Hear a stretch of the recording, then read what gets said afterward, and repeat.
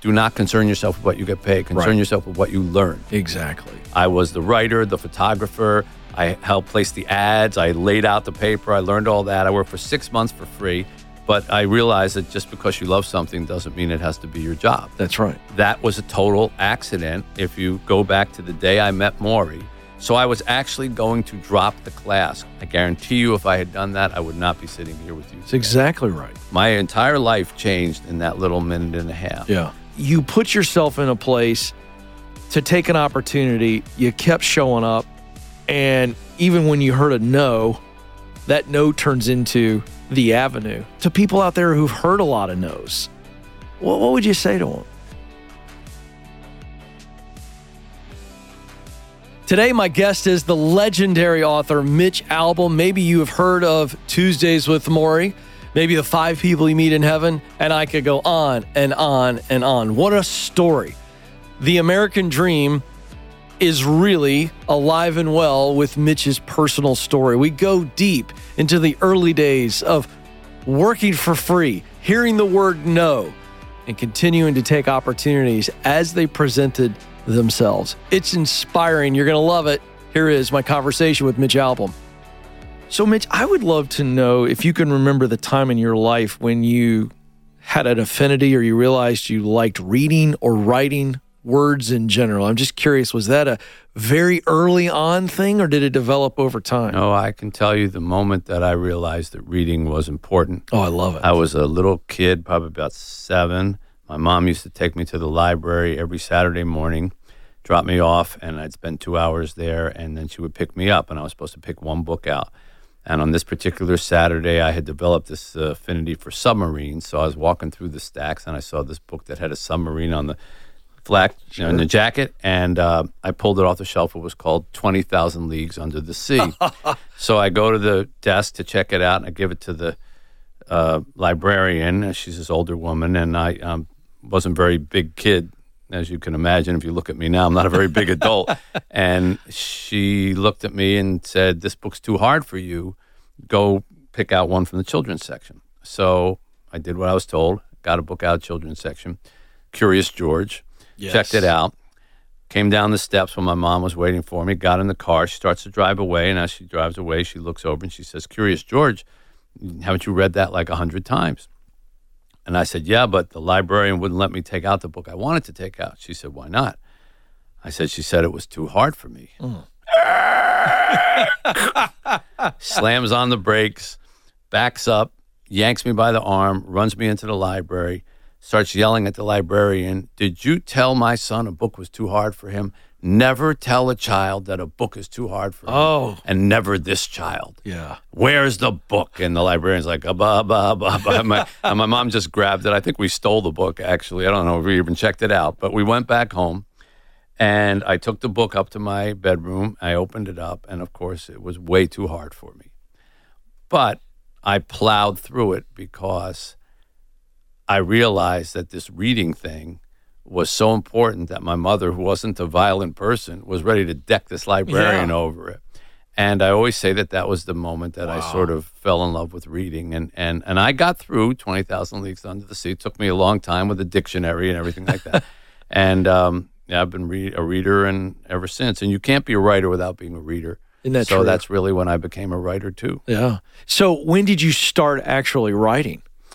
That was late because I was a musician. Yeah. And so I never really thought about writing because everything that was creative in me that was a storytelling kind of thing came out of music.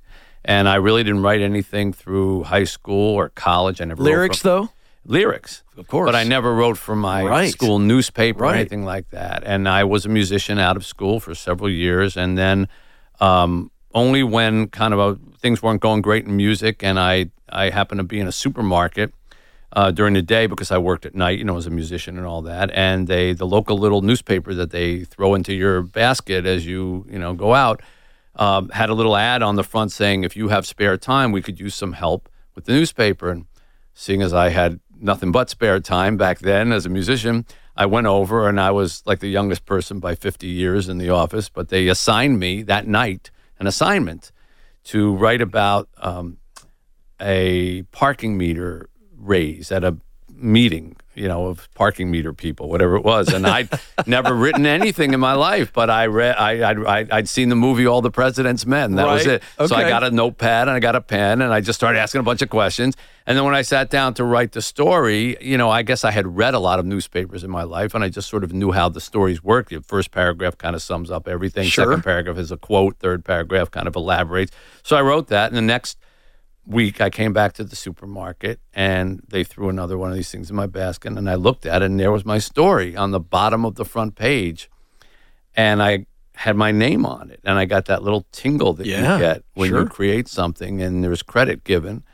And I fell in love with writing, and I moved out of music because I wanted something that was creative but has a little more structure to it, and maybe hard work would pay off a little bit better. And I never gave up on music. I love music, but I started to write, and one thing led to another. So was it just piano or other instruments? Piano was my main thing. I play a lot of instruments. I played guitar, played drums, played bass, played little saxophone, stuff like that. But I just love music in general, and I was blessed to have some ability in it.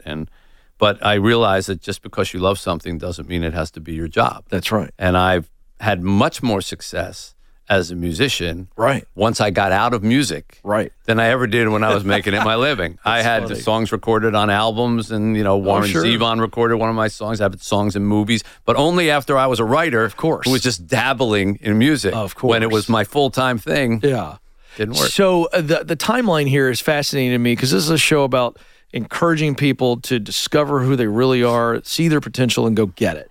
So you're at Brandeis. Where in this story, because then you go get 2 graduate degrees. So in that story you just shared, where's the writing come in, where you write that first article and then you walk away from music? In between college and graduate school. Okay. So Brandeis, I was a musician the whole time. That's where I met Maury, Tuesdays with Maury, Maury Schwartz, who Maury just said to me, if you love music, go for it, become a musician. Of course, my parents were at home saying, music is a waste of time, do not do music, you should go to law school or something like that. And then I was a musician in between, and then I started to write. And after I worked for that newspaper for 6 months without ever getting paid, which is something I encourage people to do all the time. I always say when young people say, what should I do? What's my first job starting out? I say, first of all, do not concern yourself with what you get paid. Concern yourself with what you learn. Exactly. And I learned everything there because it was a small paper. I was the writer, the photographer. I helped place the ads. I laid out the paper. I learned all that. I worked for 6 months for free. And then they said, after 6 months, they said, well, we should probably give you something. How's $25 a week? And I said, great, I'll take it. Of course. It was 25 when you're making nothing. 25 is a lot. It's huge. And as a result of that work, I had clips, and I was able to apply to graduate school at Columbia Journalism School, which is a really good school. Yeah. And it was by virtue of the fact that I worked at that place. Much of what I sent in was stuff that I didn't get paid for, but it got me into graduate school, and I took off from there. So I'm curious, how does a musician get into sports writing? Was it sometime? Well, another accident. Yeah. I'm a big believer in that John Lennon quote about life is what happens to you when you're busy making plans. Yeah. So I, when I got out of graduate school, I while I was in graduate school, Columbia, I needed money to help pay for tuition. They had a little job board. One of the jobs in the job board was at Sport Magazine. So I called them up and I got it. I wasn't particularly interested in sports. I liked them as a kid and I played them as a kid, but it could have been Sewing Magazine. I would have taken Of course. So I had a bunch of clips from Sport Magazine when it was time for me to apply to a job. Now, I did not want to be a sports writer. There was a job that was posted in Editor and Publisher Magazine, which I don't even know is in existence anymore, but that's how you used to get jobs. And it was for a feature magazine writer. I said, that's what I want to do. I want to write feature stories, long magazines for the Sunday magazine piece. So I got all my clips together and I sent them off, expecting to get this or hoping to get this job as a feature writer. Well, months pass and nothing happens. So I get an assignment to go to Finland for track and field news to cover the World Track and Field Championships in Helsinki, Finland. I only mention this because while I'm in Finland, my phone rings in this dumpy little hotel room that I was in, and I pick it up and it's scratchy voice like that, and I hear, is this Mitch Albom? I said, yeah. And this is Fred Turner. I'm the sports editor of the Fort Lauderdale News and Sun Sentinel. I I said, okay. He says, you know that's Sunday Magazine writer job you applied for? I said, yeah. You didn't get it. I said, okay. You're calling me all the way over in Finland to tell me that I didn't get a job? Yeah. He said, well, the guy who was interviewing for that, he saw you had a lot of sports clips, so he brought them over to me, and I read them, and you're pretty good at sports. If you want a job in sports writing, I got one for you.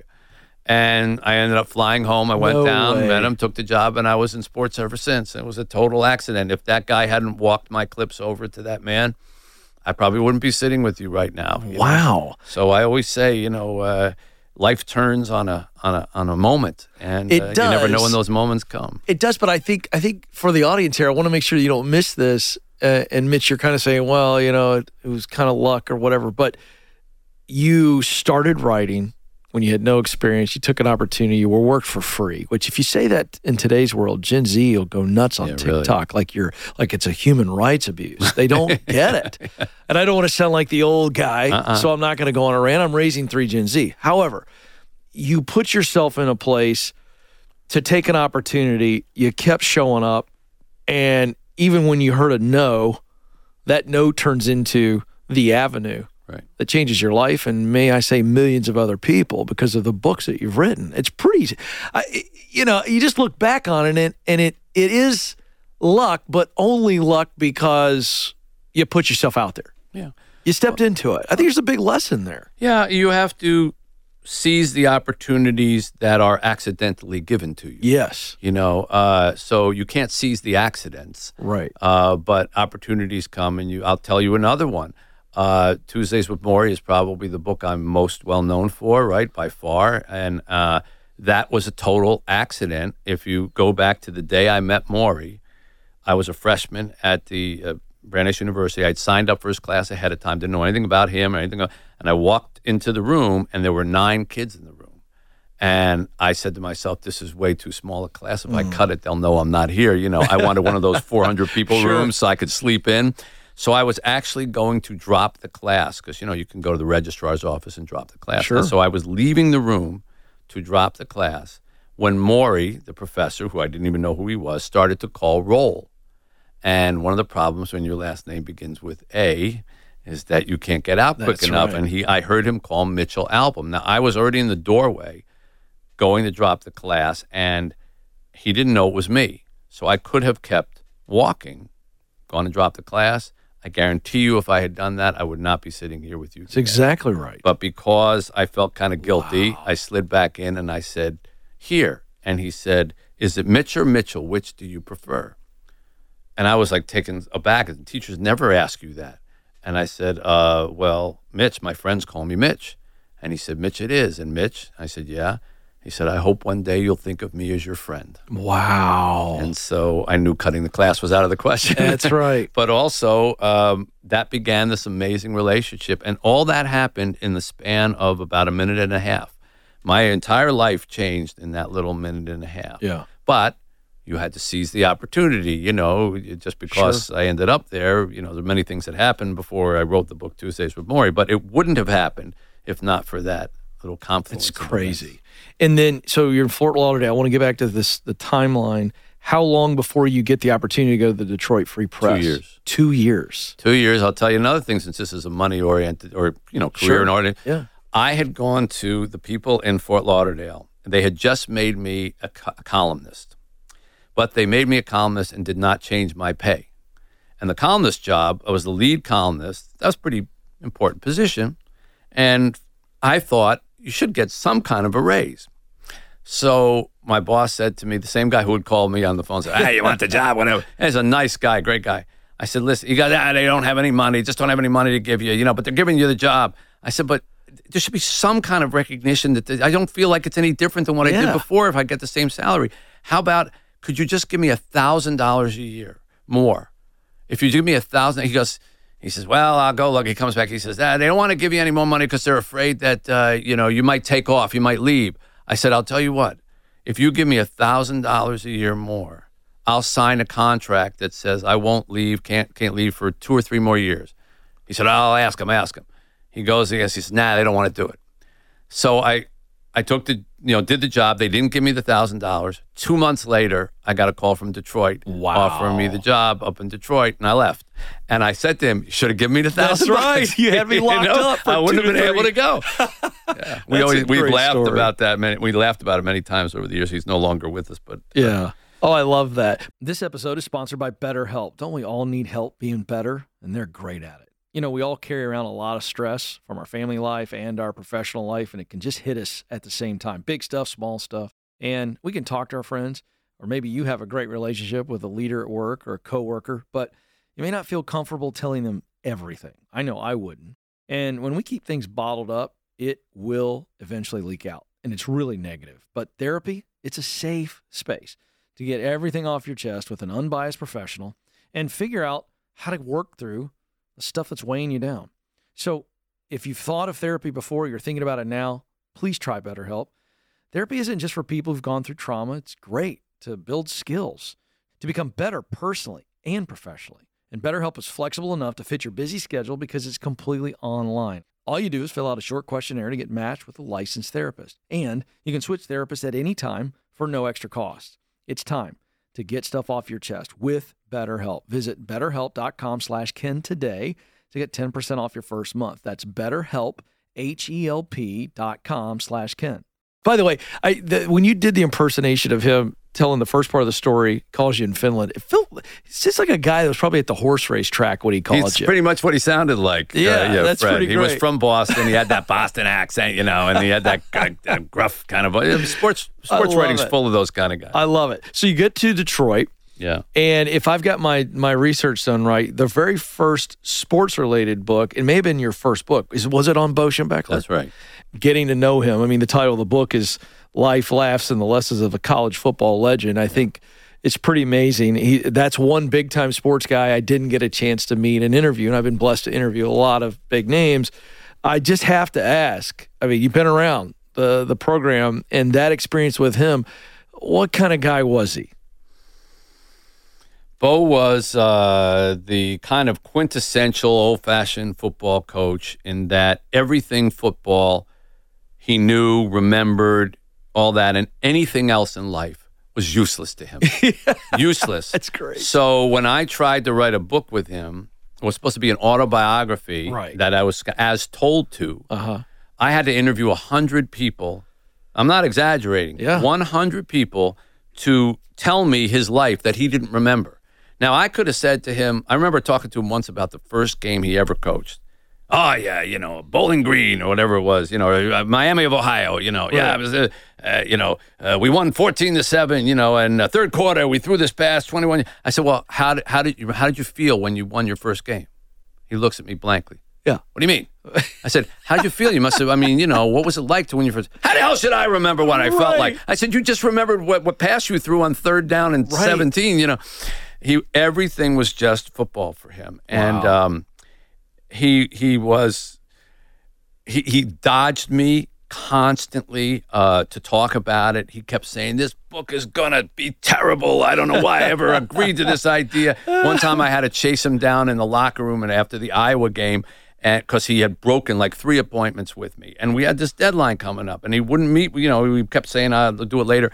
So I follow him in the locker room. Now that I look back, it was kind of funny because the players had all left and he was in the shower. He goes in the shower. I'm like standing outside the shower door and going, you have to keep your appointments. If you want to do this, you have to keep your appointments. I don't, this, God, beep, beep, beep, beep, beep, and he's got a towel around him. He's butt naked, but he's got this towel. And finally he says, hey, we won the game, And I realized he was angry because I didn't congratulate him on winning the game. 100%. I said, congratulations on winning the game. Now will you keep your appointments? So it's this contentious kind of thing, a love-hate kind of thing, because he did sort of love me. Yes.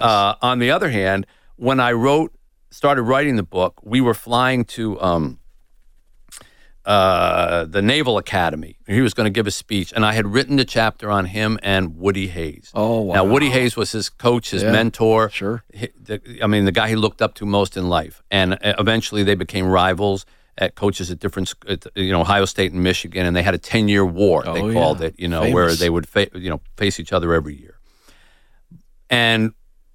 Bo had told me the story about the last time he had seen Woody after he had been fired for hitting the kid, on the field, and he was a shell of himself, just like Bo would have been without football. Once you take football away, and had told me about him dying and all that. So I wrote this chapter, and I gave it to him on the plane, and I said, "Here, read this. Tell me what you think." Now I'm sitting next to him, tight compartment. He puts on his reading glasses. He starts reading. And he licks his finger and he takes a page and puts it around the back. And he licks his finger and takes his page. And it's excruciating. You're sitting next to this coach. He's reading about himself and his mentor. I can't tell anything about what he likes it not or whatever. He's reading. Finally, he gets to the last page and he takes off his glasses and he wipes a tear away from his eye. He goes, "Outstanding." Like that. And I'm telling you, when a guy like that does that, you know what those players mean when they say they would go through a wall for him. Yeah. Because he just had that kind of Patton-esque sort of inspirational kind of thing. And he was a joy, especially as he got older. After he retired, we became much friendlier. Right. And I'm very glad that I knew him, but it was the last time I ever wrote a book with an athlete or coach, because when you need 100 people to remind you of your own life because you can't remember it. Yeah. That's too hard big work. an ask. Yeah. Well, I'm glad this is a great transition. I want to talk about The Novelist. Of course, you and Maury, that's real. Right. But then, you've now moved into the novel side of things. We're going to talk about the new one here shortly. There are a lot of creatives that could get some great advice from you, whether it be songwriting or writing on any genre level. Thoughts that you would give someone who maybe new into the craft, and understanding how very difficult it is to be a good writer. I'd have to get Mitch Albom's thoughts. So what would you say to that new writer? First of all, you have to believe in yourself and believe that your storytelling is worth hearing, because when I went around trying to find a publisher for Tuesdays with Maury, nobody wanted to publish it. Everybody told me, boring, you're a sports writer, it's depressing. And I was only trying to pay Maury's medical bills. Right. So I wasn't asking I said, here's the bills, just give me enough money to pay his bills, that's it. Right. No. One guy told me, you don't even know what it means to write a memoir, come back in 20 years. And Tuesdays with Maury is now the best-selling memoir of all time. 40+ million copies and counting for context. He told me, you don't even know what a memoir is. So first of all, you have to believe in your own writing. And then when it came time to do a next book, Tuesdays with Maury, I'd never written fiction before, but I thought about it, and everybody only wanted me to write Wednesdays with Maury and Chicken Soup with Maury and all, because it had become so successful. And I said, I can't do that. That's not honorable. I said everything I have to say about my experience with Maury, and I'm not going to turn it into a cottage industry. And I realized very quickly that everybody had all these eyes on me for what's the next subject that he's going to choose in a nonfiction book, and it would pale in comparison. So I said, you know what? I think I'm going to go another route, and I'm just going to write a novel. Oh, my God, what a stupid idea. That's what everybody said. Right. All these same publishers, no, nobody wants a novel from you. Every nonfiction writer thinks he can write a novel. And I said, but you told me you didn't want Tuesdays with Maury either. So before I even sat down to write anything fictional, I had to have a deep belief that I could do it. Yeah. And you have to, in order to do that, you have to believe in your storytelling. But I'd always been a pretty decent storyteller. That was my one talent as a kid, as a teenager, whatever. I could always tell a story. I could sit and tell stories at camp. They would ask me to tell the story and by them around the campfire, the scary story. Tell the ghost story. Yeah. Tell Mitch, make Mitch tell it. I knew how to lead up to the punchline. And so I sat down to do a book called The 5 People You Meet in Heaven. Yeah. And I had an idea based on an uncle of mine who had one of those near-death experiences on an operating table, and said that he had lifted up into the air and had looked down on this table and saw all his dead relatives waiting for him at the edge of the bed. And, of course, I said to him, what'd you do? And he was an old World War II vet and a gritty kind of guy. He said, what'd I do? I told him, get the heck out of here. I'm not ready for any of you yet. And apparently he scared them right back to heaven, because he went back in his body and he lived another 10 years. Yeah. So I had the idea, what if, you go to heaven and you meet people from your life, but they're not your relatives? Yeah. What if some of them might be your relatives, but some of them are just people you had a 5-minute encounter with, but that changed their life forever and changed your life forever. And you, by virtue of meeting those people, you would realize how your life had impacted people on Earth, a little bit like Jimmy Stewart in It's a Wonderful Life. And I put this novel together, and what's funny about it is that most of the people, again, did not want this novel. And I finally went to this one publisher, and I sat in a circle of people, all women and one man. The man ran the company, and the rest were all people who worked at the company, editors, things like that. I told them this story about this man who goes to heaven, who saves this little girl from at an amusement park. He pushes her out of the way just as a cart falls and hits him and kills him, and he can't remember, did he save the little girl? And I tell the story in this room, and at the very end, I say he meets a little girl in heaven who he asked, did I save the little girl down there? And she shakes, did I push her out of the way? And she shakes her head no, and he's brokenhearted. He means he was a failure. And she says, you pulled her. And he said, no, I felt hands. How could I could have put? And she said, those were my hands, and I was bringing you to heaven. Oh, yes. And when I said that line, a woman in the room burst into tears. Oh. And she said, I'm sorry. Well, when I left the room, I said to my literary agent, because they said, we want this book. We don't want any nonfiction books. We want this book. So when I left the room, I said to my literary agent, all right, two things. Number one, we're going to go with them because they're not asking me to write a nonfiction book or Wednesdays with Maury, whatever. They want this book. And number two, whoever that woman was who burst into tears, I want her to be my editor. Wow. I didn't know who she was, didn't know her name, didn't know everything. And that's what happened. And she became my editor for 5 People You Meet in Heaven and 4 more books that came after it. She got it. Yeah. And that's the key. Okay, so the no's that you had, that you've just outlined for us, I don't think that's exclusive to Mitch Albom. I think that happens more often than we realize. Hey, high school seniors and parents of high school seniors, it's almost graduation time. And if you're not sure about next steps, I want you to listen to this. Coding skills are essential in today's workforce. And my friends at Bethel Tech can help you start a new career really fast and do it cheap. It only takes 9 months to complete a Bethel Tech course in UI, UX design, full stack development, data science, or cybersecurity. And your young person can get over 1,000 hours of experience in a collaborative environment and then get placed. The average starting salary for a junior developer is $66,000. And the field is projected to grow by 22% over the next 5 years. Software development is a career with an enormously bright future. And right now, Bethel Tech is offering you 10% off if you watch or listen to the Ken Coleman Show and you pay cash. So go to BethelTech.net/Ken Coleman, BethelTech.net/Ken Coleman right now for details. Terms and conditions do apply. What's the key to staying with it when you hear the no's? Nobody wanted Tuesdays with Maury. You kind of went through the same thing. I think a lot of people hear no, and just because of the life I've been able to lead professionally and talk to men and women who've done great things, there's just something about they stay with it. They get down like everybody else. You're not different than anybody else. You have real emotions. But to people out there who've heard a lot of no's, what would you say to them? Well, I don't want to say to people, if 1,000 people tell you no, ignore them. Yeah, because there's something there too. Right. So I always say, look behind the no and say, why are they saying no? Yep. And if the reason they're saying no is they're afraid, for example, the movie business is very much like that. Sure. When you go in to try to pitch a movie, I've done this millions of times.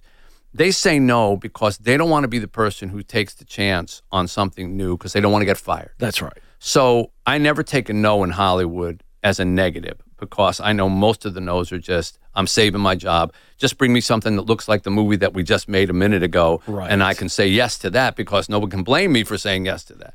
So that's a no that you should ignore. That's good. But if there are 1,000 no's that say, 1 million people have tried this and they've gone off that cliff and they died, yeah, maybe you should not go off that cliff. That's right. Like a barrel over Niagara Falls, not a good idea.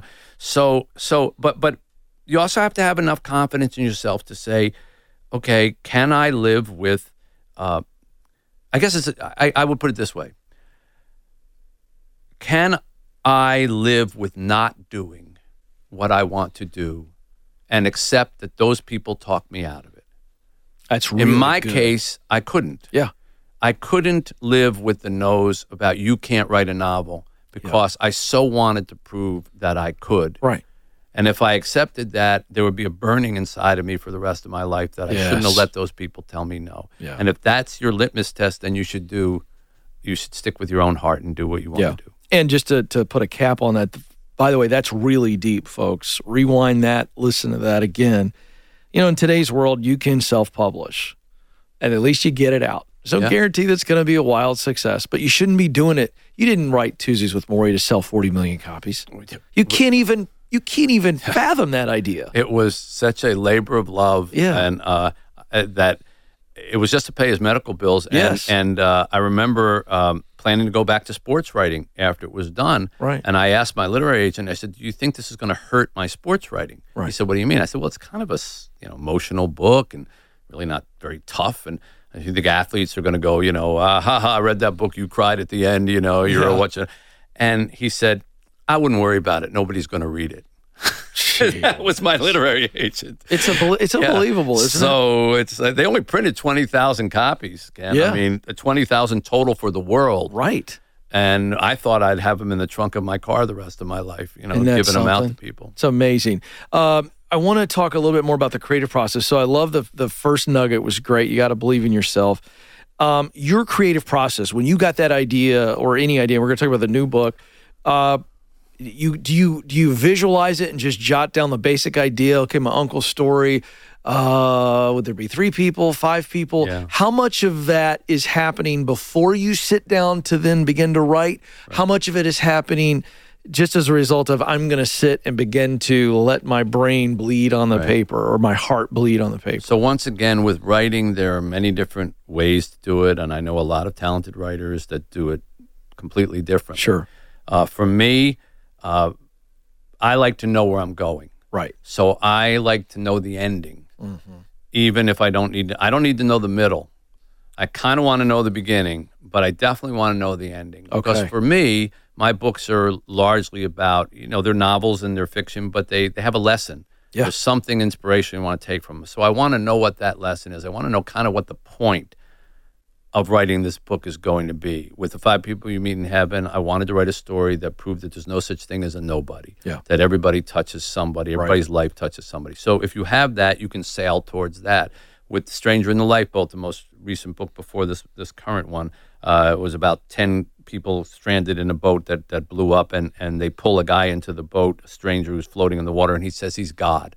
And they have to decide if they believe him. The point of that book was, will you believe in help when it shows up in front of you, even if it doesn't look like the help that you expect in life, and I sailed towards that. So I need a kind of North Star to sail towards. Otherwise, you can get very mixed up on your journey. You can go left and right and you write 10,000 pages and you still don't have a book. So for me, that's what I do. And then I find a voice, which is kind of unique to book writing, but I think you could almost say the same thing for film in a certain way, and even in songwriting. Who's going to tell the story? Is it going to be the first person? Is it going to be a very personal account? If so, that character better be damn interesting because you're going to be with it the whole book. Is it going to be a passive narrator? Is it going to be told in some other voice? In the new book, The Little Liar, Truth is the narrator.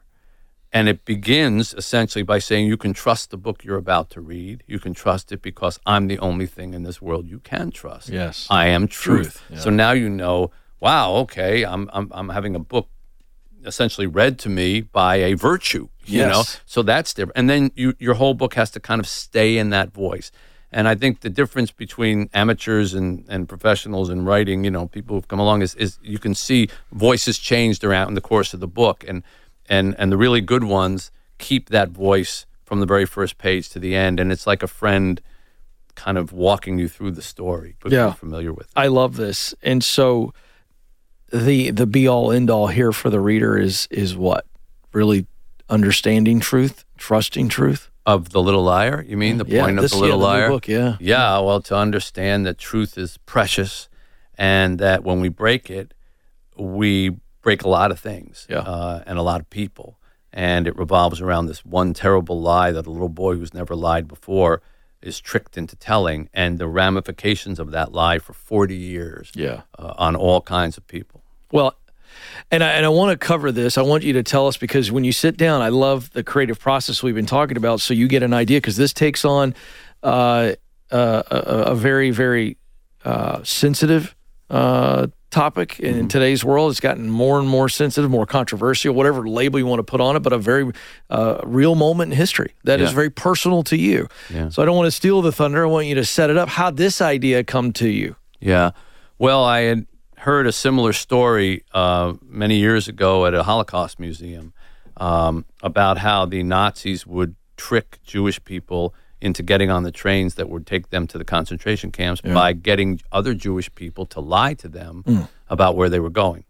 So I created a story about an 11-year-old boy who is in love with a 12-year-old girl in this little city in Greece, and the Nazis invade, and they find out that this 11-year-old boy has never told a lie in his life. And in his whole community, he's known as Snow, they call him, because he's so pure. He's never told a lie. So they decide to use him as a weapon.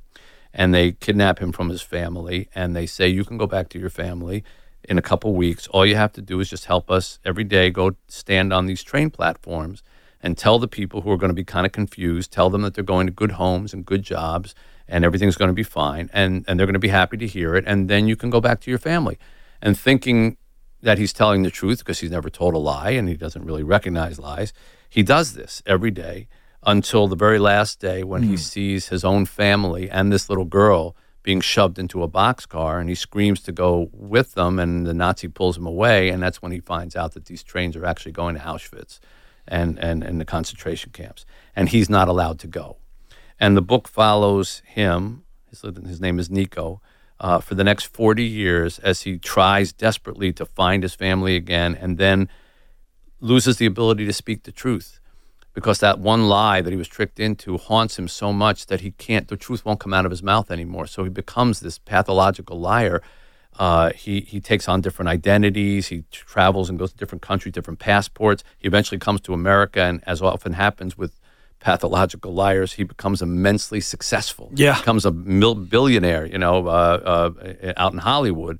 But he's trying to be forgiven his whole life for what he did. And meanwhile, the little girl who was always in love with him, she survives the war and the Nazis and the Holocaust, and she spends her life trying to find him again to forgive him.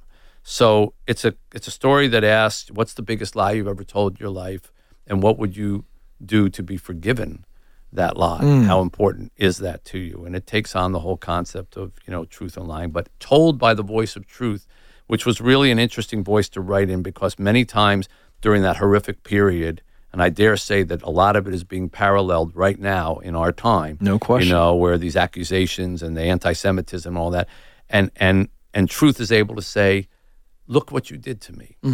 Look at the things you destroyed by destroying me. How could you do this? I'm a virtue. Why do you do this to me? Why do you pick a sliver of truth here and a sliver of truth there and ignore all the rest of it? And so I didn't know it was going to be this timely a book, but it has proven to be. Most of the people who have read it, who have positively reacted to it, have said, "Boy, this really came at an appropriate time." It really is. And I didn't know, but I'm happy that it did. I think the follow-up question here has to be, as you take on the voice of truth in this book, and you hear things, it's now become a thing. And sadly, it's mostly on social media, but people are saying this in everyday life, this idea of my truth and my truth. And I'm just curious, a guy who takes on a topic like truth, who takes the narrative of the voice of truth, when you hear that phrase, the relativism, what does that do to you? What do you think about this idea of my truth, and it's my truth, and it's, well, wait, is it such a thing, or is it just truth? I think I think it just reflects a time where we are so narcissistic that we really think our story is the only story that there is. And I think what most people mean by my truth is my story. That's right. And unfortunately, we've come to a point in the world where my story seems to be the most important thing that can matter. And as long as you're true to your story, you don't have to concern yourself with other people or how you treat other people, whatever. And we're in this world together. We're not in this world as a bunch of individual stories. So there isn't my truth and your truth. There's the truth. Yes. And then there's the experience that you've had with the truth. Your experience is going to differ than mine. But I think people, it's just a phrase that I think it's unfortunate the way that, because people have the right to their story, but they don't have the right to say, your world doesn't exist because it's not part of my truth. I see this going to Haiti every month. I couldn't be more different than the kids at our orphanage. I mean, I'm white and I'm American, and I come from I've had so many opportunities, and they're Haitian, and they're happy to have water or something to eat, and we couldn't be at different crossroads, but what's true to them is true to me. That we have to help one another and we need one another. And I don't say, well, I understand their background and my background, but that's not really what's important. What's important is, what can we do for one another? How can we make the world better together? What can I do to help? And I think when you're oriented like that, you don't really sit around and spend a lot of time on who's my truth or somebody else's truth. Yeah. Well, you and your wife have been very, very generous with your success. You guys really model this incredibly, just not just in Haiti. But I'm just curious, in a country where I have been blessed to go see, there's tremendous destruction. I think we read about it in the news, but we really don't have a great understanding unless you've been there. You understand it very, very well. Some of the wins coming out of the orphanage, share some of the wins and things that you're encouraged by, because that's a tough operation, for lack of a better word. Well, I'll tell you the youngest and I'll tell you the oldest. So the oldest was a boy when we got there who was about maybe 12 years old, 11 years old. And he was very quiet and very studious. And he would do homework under a single light bulb when we had power, because you only get electricity about 4 or 5 hours a day there. Yeah. When we had power, he'd sit under a light bulb and do his homework on his lap, and his pencil would puncture the paper, because it's a lap is not it's not a desk. And he kept going to school, and he eventually became our first graduate, and got into college, and at America, and got a scholarship. And we took him to college, and we walked him into his dorm room, and he looked around the dorm room, this typical small little dorm room, bed here, bed there, radiator in the middle. And there was a desk. And he said, "Is that my desk?" And I said, "Yeah." And he started to tear up. He said, "All my life, I've wished I could have my own desk." And he has his own desk. And that kid had a 4.0 average in college and is now in medical school. Oh, that's amazing. So that's the oldest. That's the oldest. And the youngest is a little girl who was brought to us last year at 6 months of age, and she weighed 7 pounds. She had apparently nothing to eat in her life but sugar water. And she couldn't open her eyes because of conjunctivitis, severe conjunctivitis. She couldn't move or walk or talk or anything like that.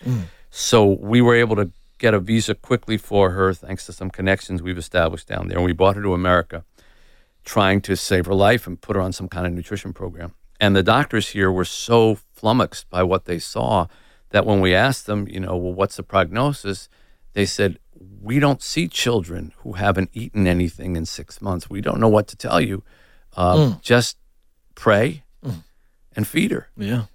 And my wife and I have found that food and love conquer a lot of things. Maybe beautiful. Not in that order. Right. And she blossomed and developed. I remember the day we took her to the doctor about 6 months later, where she finally showed up on a growth chart, because she was so below size-wise. He kept saying, "Well, she's not there yet." And he said, "I got great news. She's in the bottom 2% of growth rate." And we were like, "Yes, she made the chart. She charted." Yeah. And she now just celebrated her second birthday, and she lives with us. I mean, we kept thinking we were going to bring her back to Haiti, but it's impossible. She's become such a big part of our life, and she's brilliant. And she was walking around the house yesterday with a toy phone, and she said, Dada, hello, Dada. And so I picked up my phone and I said, "Hello, Nadi." And she said, "What's up?" And we laugh about that because we remember when she fit in our hand and was inert. So that's the youngest. He's the oldest. And in between, there are many, many other wonderful stories that just make you feel lucky to be on this earth and to have some kind of part in watching children develop. Do you receive volunteers, donations? How could people who may be touched by this story get connected to what you're doing? Very easy. Have Faith Haiti is the name of the mission, and it's havefaithhaiti.org on the web. And we take volunteers. We've had volunteers who have come down for 2 months and stayed for 4 years. Yeah. And of course, we take donations. It takes a lot of money to run. We have 65 kids at any given time. We don't adopt any of them out. First of all, I wouldn't know how to do that. And secondly, I feel like it was hard enough for them to be given up once at some point in their life. I agree. I don't want them to fear, or shop themselves to someone who might come looking for them. I let them have a home, and our place is a home, and it will always be their home. And they have one another, and it's amazing, Ken, to watch when a new child comes in, and there's that moment where whoever brought them in kind of disappears, and you see the child will look up from playing and realize, like, whoever it was, an uncle, a grandparent, whoever, they're gone, and they'll start to kind of like walk towards the entrance, and an older kid will go over and put their arm around them and turn them around and lead them back in. Wow. Because they've all gone through that experience themselves. Wow. It's an amazing family of children, and we'd be happy to have anybody help us. So havefaithhaiti.org is how we do it. It would be my hope that ministries or charities, orphanages like what you're doing, there's others there, that it is the future of Haiti that finally turns that country around. It's just such a corrupt leadership culture, and it's like giving these kids a second chance at life may be the thing that actually gives that country a second chance. We have a goal that one of our kids one day will be president of that country. Yes, that's my hope. And when they say to him, well, what privilege did you have that you got to this thing? They'll say, I grew up at an orphanage, and it's right over there. Yeah. And I always say to the kids, your job is to put us out of business. Yeah. So go do it. Well, I love it, folks. He's a great writer, but he also is a great man and has a great wife. They have a great personal story. If you don't know, dive into it more. We don't have time to cover all that. But the book is The Little Liar. I highly recommend anything that Mitch has written. I've been reading his stuff for as long as I can remember, probably a high school kid.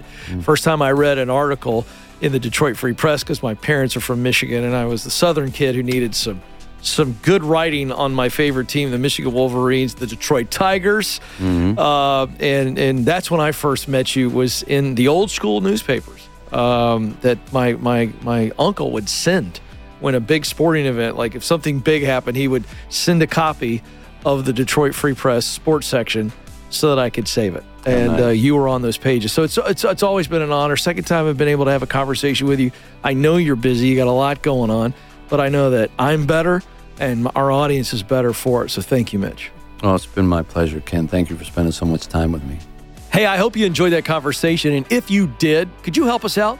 Give us a 5-star review on your podcast app. Give us a thumbs up and share that video. Thank you for checking it out, and we'll be back really soon.